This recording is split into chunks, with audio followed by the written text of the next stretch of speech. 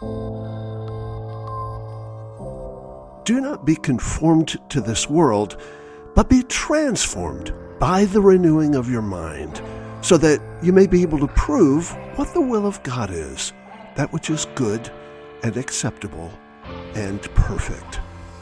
Romans 12:2. This is Resistance and Reformation on the Fight, Laugh, Feast Network.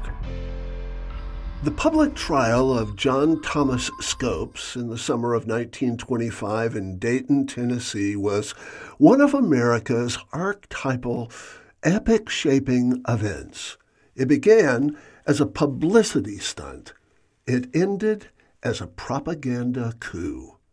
Earlier that spring, the Tennessee governor, Austin Peay, signed into law a legislative bill sponsored by State Representative John Washington Butler, barring the teaching of the Darwinian theory of evolution as confirmed scientific fact in the state's public schools. In response, the newly formed American Civil Liberties Union offered to finance a manipulated test case defending any Tennessee public school teacher accused of teaching the theory of evolution in defiance of the law.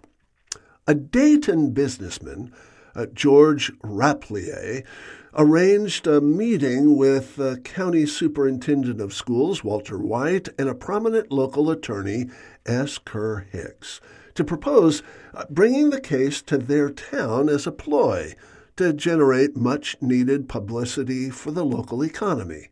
The men recruited high school football coach and part-time substitute teacher John Scopes, who agreed to incriminate himself and be tried for violating the Butler Act.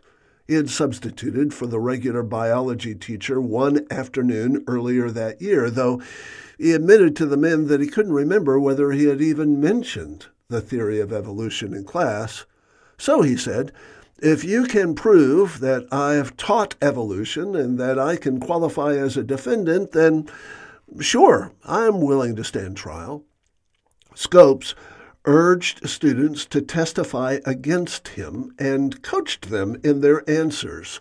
3 students testified against him to a grand jury, and he was charged with teaching evolution and eugenics from G.W. Hunter's 1914 textbook, Civic Biology. Afterward, one of the students told reporters, "I believe in part of evolution, but I don't believe in the monkey business."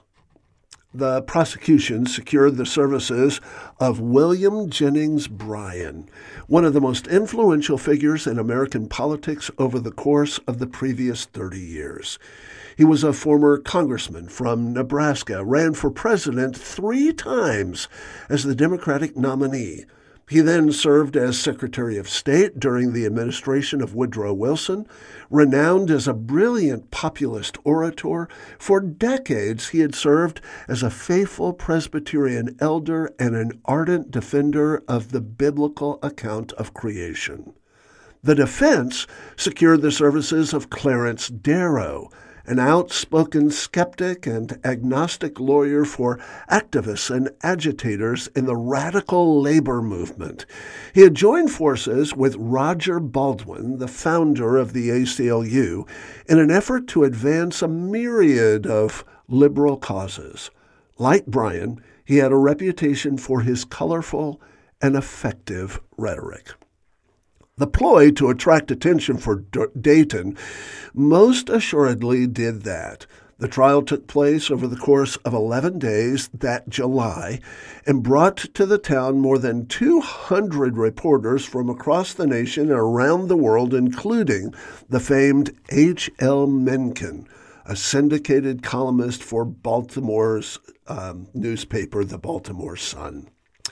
22 telegraph operators sent out an estimated 165,000 words each day describing the testimony. Chicago's Clear Channel radio station, WGN, broadcast the trial with announcer Quinn Ryan offering on-the-scene coverage. The trial was front-page news all over the country and around the world. Not surprisingly, the press reports were heavily slanted against the prosecution, the jury, and even the town of Dayton, creating a withering onslaught of ridicule. Time magazine dubbed the trial as a fantastic cross between a circus and a holy war. Life magazine adorned its masthead with monkeys reading books and proclaimed, "The whole matter is something to laugh about." Acidic derision was particularly directed at Bryan. Life awarded him its brass medal of the 4th class for having successfully demonstrated by the alchemy of ignorance hot air may be transmuted into gold, and that the Bible is infallibly inspired except where it differs with him on the question of wine, women, and wealth. The dispatches of Mencken were particularly vituperative, resorting to name-calling rather than factual reporting. Morons, peasants, hillbillies, quacks, bigots, and ignoramuses, he said.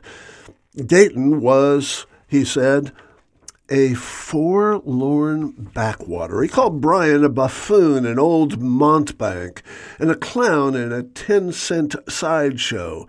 He said that his oratory was a universal joke, simian imbecility, theologic bilge, and fundamentalist buncombe. He wrote, "This old buzzard, having failed to raise the mob against its rulers, now prepares to raise it against its teachers. He can never be the peasants' president, but there is still a chance to be the peasants' pope. He leads a new crusade, his bald head glistening, his face streaming with sweat, his chest heaving beneath his rumpled alpaca coat.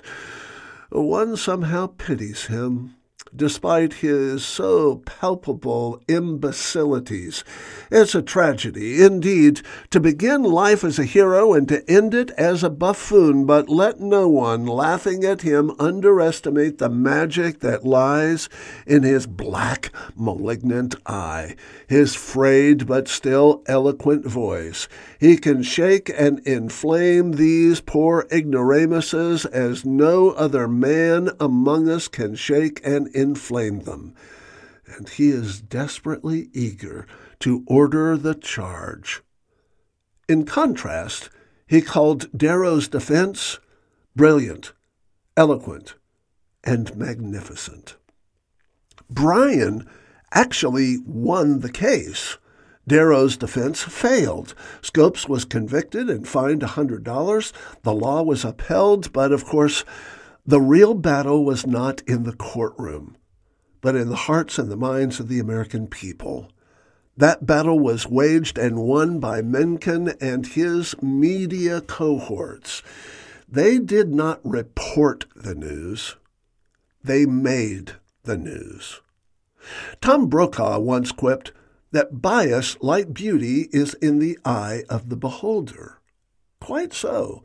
It is rooted in his or her unique vision of things. Thus, as media critic Neil Postman asserted, every news story is a reflection of the assumptions and the presuppositions of the reporter who tells the story.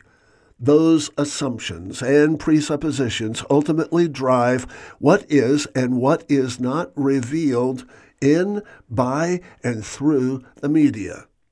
Again, according to Postman, most news does not inhere in the event.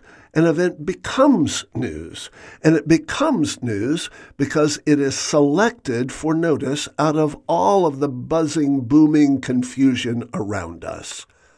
The literary lion Sidney Lanier once commented that small minds love to bring large news, and failing a load will make one. What was once merely epigrammatic is now epidemic. Only God controls events, but the media controls what we know of those events, or even whether we know of them. They are indeed the news makers. According to veteran journalist Marvin Olasky, the Scopes trial was a watershed moment in the history of this country. The ramifications of those proceedings are still being felt today. However, it is not necessarily the arguments from the courtroom floor that are reverberating in the halls of America today. The way the entire event was conducted and perceived by the rest of the nation set the tone for how creationists and evolutionists have been viewed by society ever since.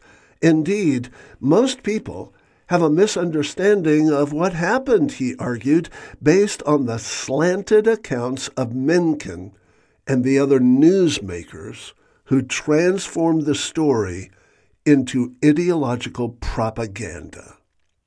It's just another reminder of the truth of Joseph Sumter's quip that the first thing a man will do for his ideals is lie.